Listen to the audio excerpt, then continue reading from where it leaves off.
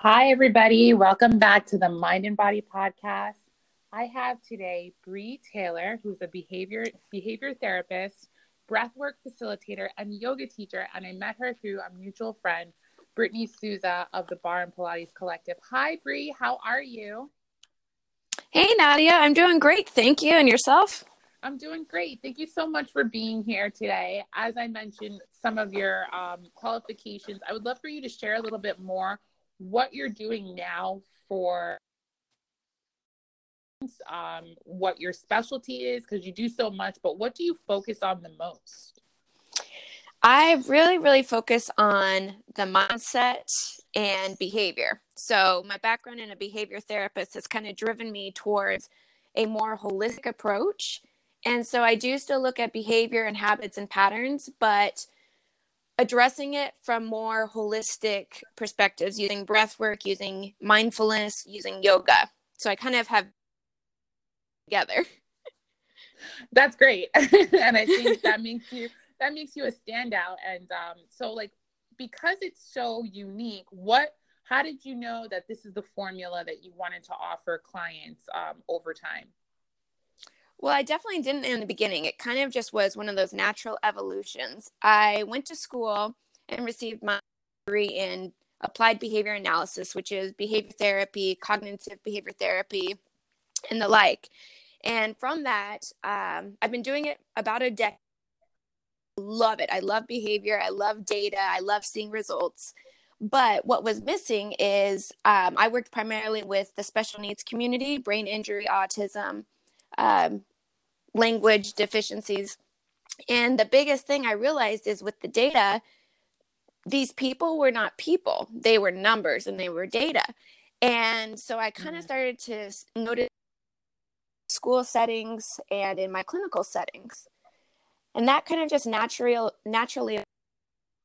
I got my yoga teacher certification and I started including yoga movements and breath in between each of the skills. And I realized that in every single one of my students, the attention increased, the bond and the mutual respect between myself and the student increased. And it just was night and day difference by including 5 to 10 minutes of stretches or breath. And so that kind of started to become my focus. And I gradually went from the clinical setting of behavior to teaching mindfulness and yoga paired with behavior, to where I could start the morning off with these different skills of centering in, moving your body, just kind of starting the morning with ease rather than the rush. And throughout the day, the kids would increase in their abilities to perform, to retain, and just overall behavior was more positive. So that's kind of how I got started on the more holistic side. That's amazing. Like, and so how long was that process? Like, was this something that you knew right off the bat, you implemented right away, or did this take a couple of years to kind of like put together? It definitely took a couple of years. Being in the special needs industry, it's high rate of burnout. And I definitely had my burnout after my third or fourth year teaching, just because there's a lack of support. And I was realizing what my go-to was. I had to get to that yoga class at the end of the day to take those time off and really focus on self-care, because I was just not making it. And I was Yeah. working crazy hours too on top of it. So it was really just looking at what was working for me and seeing what these students were missing in their lives. And nobody was giving them the tools, it seemed, to kind of stop and process, take that extra time in the day and just be with it. Because these kids, and I mean, I work with adults too that have special needs, but they don't get a free pass like we do. Like if you're sick, you get to call in and reschedule. These kids don't get that benefit. It's just kind of, well, sorry, suck it up and show up. And Mm. the techniques of stopping and kind of dropping into yourself and slowing that parasympathetic nervous system so you can actually rest and digest that calm state, it was life-changing, because it was life-changing for me as well. Right. Wow, that's powerful. And so like you mentioned burnout, and I've known a couple of people over the years that have worked with special needs. What keeps you going?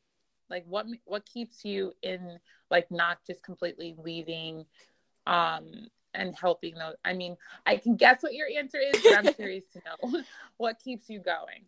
I love the challenge. Yeah.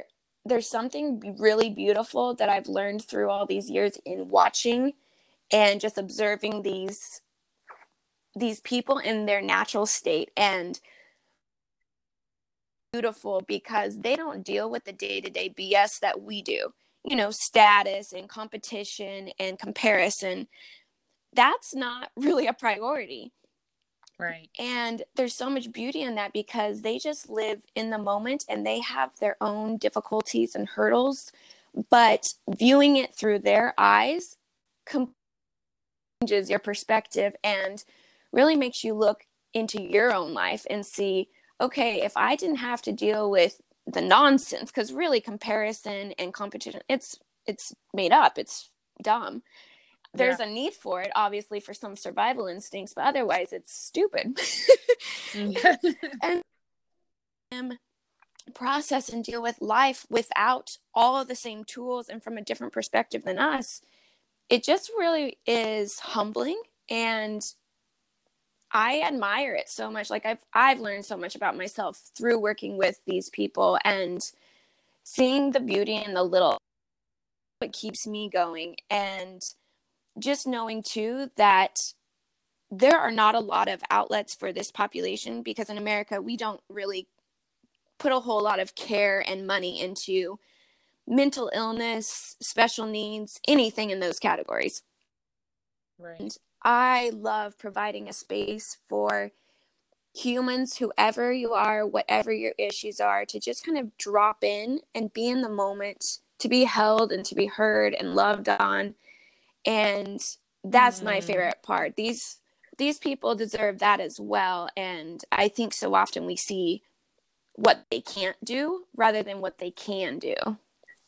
I love that, Bree. That's so heartfelt, and it's genuine. Like, I can tell, like, you're really in this because you want to be. How open-minded have people been to, because I'm sure, like, I don't know, I mean, let me know, but like when you enter this field, there's certain ways they instruct you to work with special needs adults and children.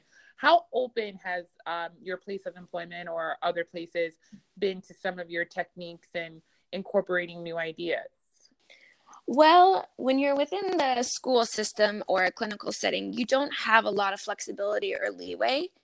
So I would teach, I'd say 5 to 15-minute sessions of yoga here and there, just whenever I had a child one-on-one or a small group. And I'd kind of sneak it in here and there. Then I transferred to a private school and I had a little more flexibility. To be honest, I just kind of got fed up with the system and seeing these kids being herded through just year after year and not making a lot of progress. And so in 2017, I actually opened a life skills center in Scottsdale.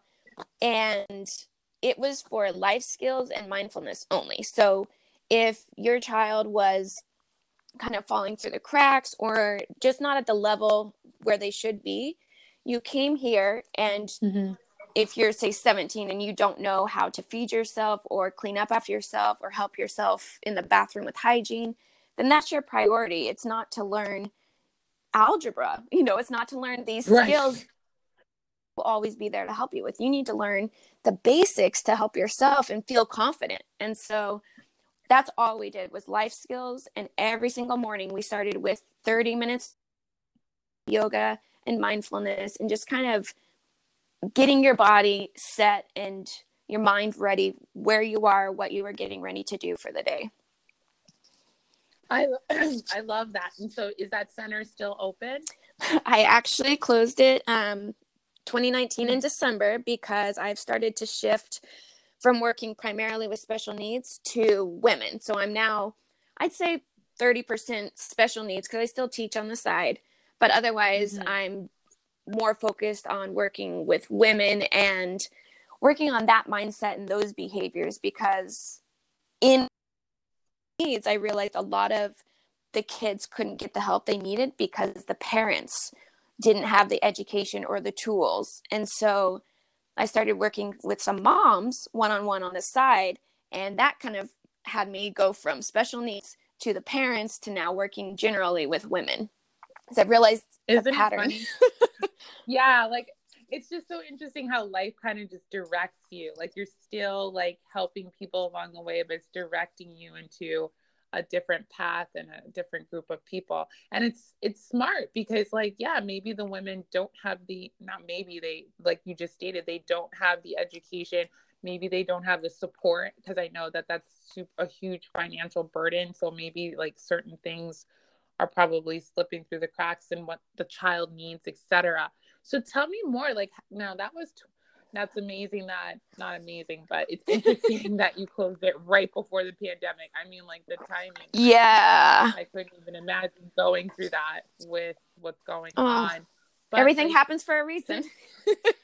Exactly, right? But since closing and working primarily with women, what have been some of the highlights of that? Because I noticed in your bio, you said through your own journey, you felt stuck and unmotivated. And has that personal point of view, personal journey of your own helped you help people in a deeper way because you've been there? 1000%. I mean, you are an expert at your own life. And if I were to try to teach people about things I hadn't experienced or had no knowledge about, I would just be guessing. And so by using my own struggles and my own hurt, it creates a special little niche of people that I can connect with and that I can help work through their issues, because in some ways I have an upper hand with behavior and strategy. That's second nature for me. And if I have the tools to be able to help people, and if I pair it with my own struggles, then it's beautiful, because it shows my weakness and it shows that you too can get through this side. So 1000%, my struggles have completely helped me with every project I've ever done in my life. And it gives me, I feel like, extra compassion and empathy towards people, because you're not just speaking at them, you feel it with them. Yeah. Oh, that's beautiful. Yes, I totally agree. I feel similar to you. Like, oftentimes when you take a class as an instructor, people see the end result of like, your physique and your mental status at the end. And so like, I always remind people, we all start somewhere. And I've definitely been at the starting point like everyone else. And I feel like the more relatable you can be to a client or a student, the more honest and vulnerable they can be with you. So I think that that's great. Definitely. So my next question is, like, you have so much going on and I love it. Like Reiki, cacao ceremony, is that right? And holistic nutrition. So first of all, cacao ceremony, what is that? And I'd love to know what that is. And I'd love to know how you sprinkle all these little specialties into your services. Is it customized per person, or do you find a way to weave it in with everyone you work with? It kind of depends. So in my one-on-one breath, I always offer cacao, and with my group sessions, we always, well, not always, but typically open with cacao. So cacao is a heart medicine. And yes, if you've never heard of it, it stems from South America, and South America is where I received my yoga teacher certificates both times. It is a beautiful and intimate chocolate. It's just 100% straight chocolate. You pick it off the tree, you grind it, and it makes this thick, incredible, very rich and very bitter drink. Beautiful, and it opens up the heart chakra, and it opens you up to receiving and healing. Yes. Want to know more? Google cacao, and Firefly Cacao is an incredible place to start. But I'll just leave you there. Don't tell too much. That sounds awesome. When I first tried it, I was like, what? A drink will make you be open and think whatever. And Yeah. I am a big fan of plants, and it works. Wow. So, so we do cacao ceremonies. I used to lead new moon and full moon ceremonies every 2 weeks. And that was where we would open up with intentions and sharing and drink our cacao. And we'd sit together and breathe. And then at the end, we'd close together, share any piece that was on our mind, and just really connect to that community and that openness. And everybody's there, so you're vulnerable. And I just found it to be a full connector and help kind of people ease into it who are a little nervous, because you're drinking something that tastes amazing. So you almost don't, you kind of are easier to forget about it. Just like if we all go out to dinner and chat over some chips and salsa and margaritas, everybody just kind of eases in. Yeah. So just kind of combining. Where do you get, because I know cacao, and I was like, when I saw ceremony after, I was like, okay, what am I saying? So I love how you explained it, but where can you get like the purest, because there's so much out there, like for listeners, where could they get the pure form of cacao if they were looking to partake in like because I'm sure you're doing these things now virtually, right? So if they wanted to participate on it, and have the right things in their kitchen, where do you suggest they look? I buy mine from South America, because in stores you will not find 100% real cacao. You'll just find the powdered cacao. I buy it through a source called Firefly Cacao or Keith's Cacao. Keith is like the number 1 chocolate shaman guru. He's known for his cacao and ceremonies that started down in Lake, I'm losing the name. Guatemala, right on the lake. It's beautiful. And the ceremony of it is just really taking in the cacao, breathing to it, taking it into your heart. It's a very spiritual and chakra connected ceremony. I love it. It's amazing. If we ever get a chance, we'll have to do it together virtually, since you're in Boston. Oh my God, yes. I'll work on that. I love learning. Okay. And then like with the holistic nutrition, can you dive in a little bit more about that? Like, what does that entail? Yeah. So, my certification is in holistic nutrition, which looks at the whole body. So it's almost like an Ayurvedic perspective, where you're not just looking at what goes into your body. You're looking into what's the fuel, what's your body type, supplements, looking at the chakras, what are you deficient in. It's really taking an assessment of the whole body. And I really connect with this type of nutrition, because in America, our food pyramid and nutrition system craziness. And a salad through the drive-through is not going to be a healthy salad, because of all the chemicals and junk that is in a dressing dumps onto this lettuce that is, lettuce and salad is usually dead and white and looks terrible. Yeah. So you think you're eating this healthy thing, when actually some salads are equal to a Big Mac. And so it really is going into the education piece of what is nutrition and what is going to fuel your body to work at its ultimate highest, rather than just kind of getting by and slowly becoming acidic and then getting disease and cancer over time. Oh man, you are a woman of many talents. I'm loving this chat. You have so much to offer your students. So before we go, I would love to hear, because you've helped so many people, so many different people. Is there a standout heartfelt story that you always remember, like someone that you really, whether it's special needs or a woman that you're currently working with or previously worked with, that really sticks out in your mind? Ooh. Yes, I have a special needs story and a typical story. For the past, I guess it was 4 to 5 years, I worked with this one student. She was amazing. She's still my little bestie. She just blossomed through the last 5 years that I worked with her. And this was a girl who would get frustrated and angry just because she was simply misunderstood. She was also nonverbal. So how frustrating is that?